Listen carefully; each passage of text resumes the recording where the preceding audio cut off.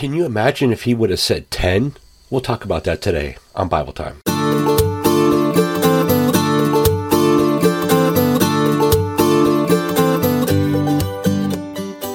Hello again, everyone. Thank you for joining me for Bible Time. So, let me set the stage for you. You're Peter, the rock. Been following Jesus for a long time. Really know who he is. Starting to understand his power and authority on this world. You pretty much believe he is the Messiah. You want to ask him a question.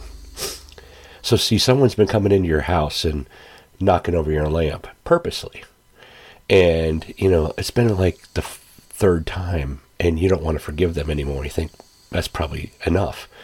So you're going to pick a nice godly number like 7, because you've read the Bible, you know what 7 is. So you're going to go up to Jesus. It's Matthew 18, verses 21 through 22. And you say to Jesus, Lord, how many times should I forgive my brother? Up to 7 times? And he replies with, I tell you the truth. Forgive him 70 times, 7 times. 490. And of course, that's allegorically speaking. He's talking always forgive. So let's talk about this for a moment. So,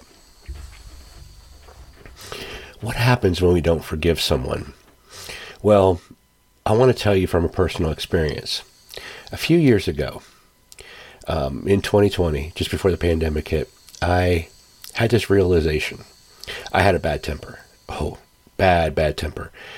And I knew that something was causing it. So I went to the Lord, and he revealed to me that a bully that harmed me 35 years earlier, I had never forgiven him. Well, I thought, why would I have to? I mean, it was just an isolated one-time incident. Why would you have to forgive that person? Yeah, you need to forgive that person. So the Lord walked me through forgiving that person, and I started to realize I wasn't as angry. I started to realize I wasn't losing my temper. And here it is, because I had opened a door. The Bible tells us that unforgiveness will make the bones brittle. So what is it about unforgiveness? You see, when God forgave us, he has forgiven us for everything. The thoughts that we've had, the things that we've done, the things that we couldn't even possibly recall to mind. He forgave them all. So he gets a little upset when we won't forgive just one little thing. And he will allow for the enemy to come in through that open door to torment us, only because it turns us back to forgiveness of others. When we hold a grudge, it doesn't harm the other person, it harms us. Here's another example. So, in the last couple of days, a coworker of mine has been using these phrases, well-meaning, very respectful in his delivery, but he's basically critiqued things that I've done. And it's not wrong for him to do that. It's part of the team that we're on. But what I was hearing was my old boss talking. Because my old boss, I'd been at this job for almost a year now. Prior to that, I had the absolute worst boss you could ever have. I mean, there will be none worse than this person, and there never were any as bad as this person. Pretty much anybody that worked for this person, you didn't do anything right.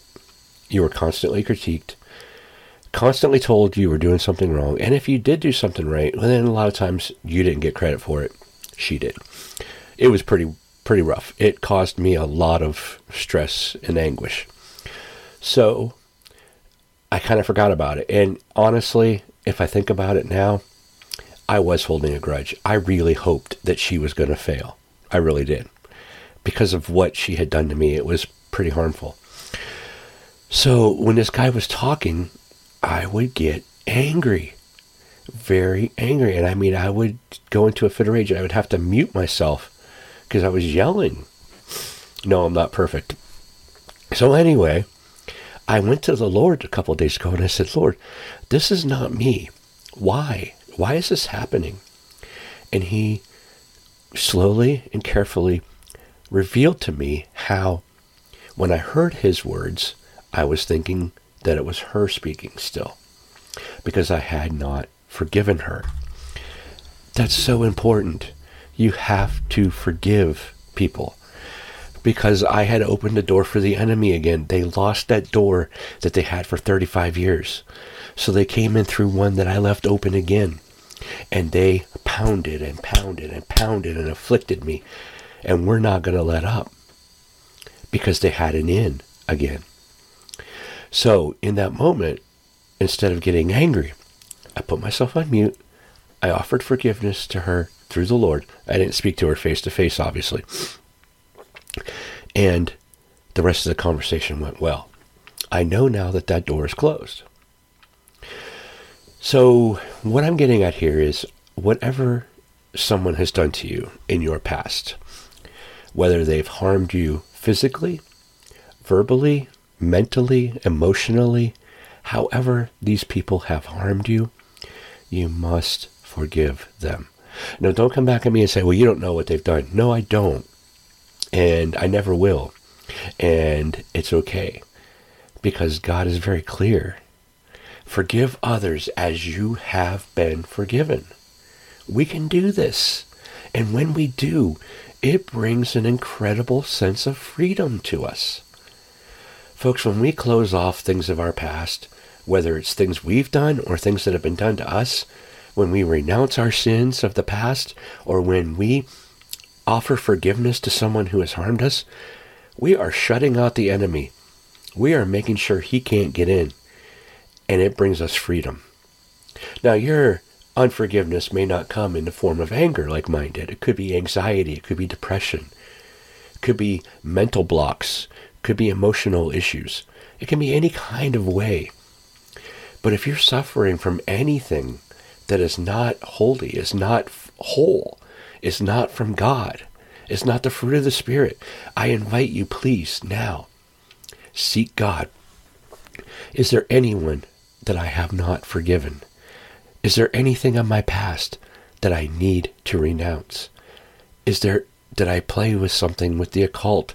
Go see a psychic, a medium, tarot cards, palm reading, crystals, crystal balls, light as a feather, Bloody Mary, Dungeons and Dragons, all these things.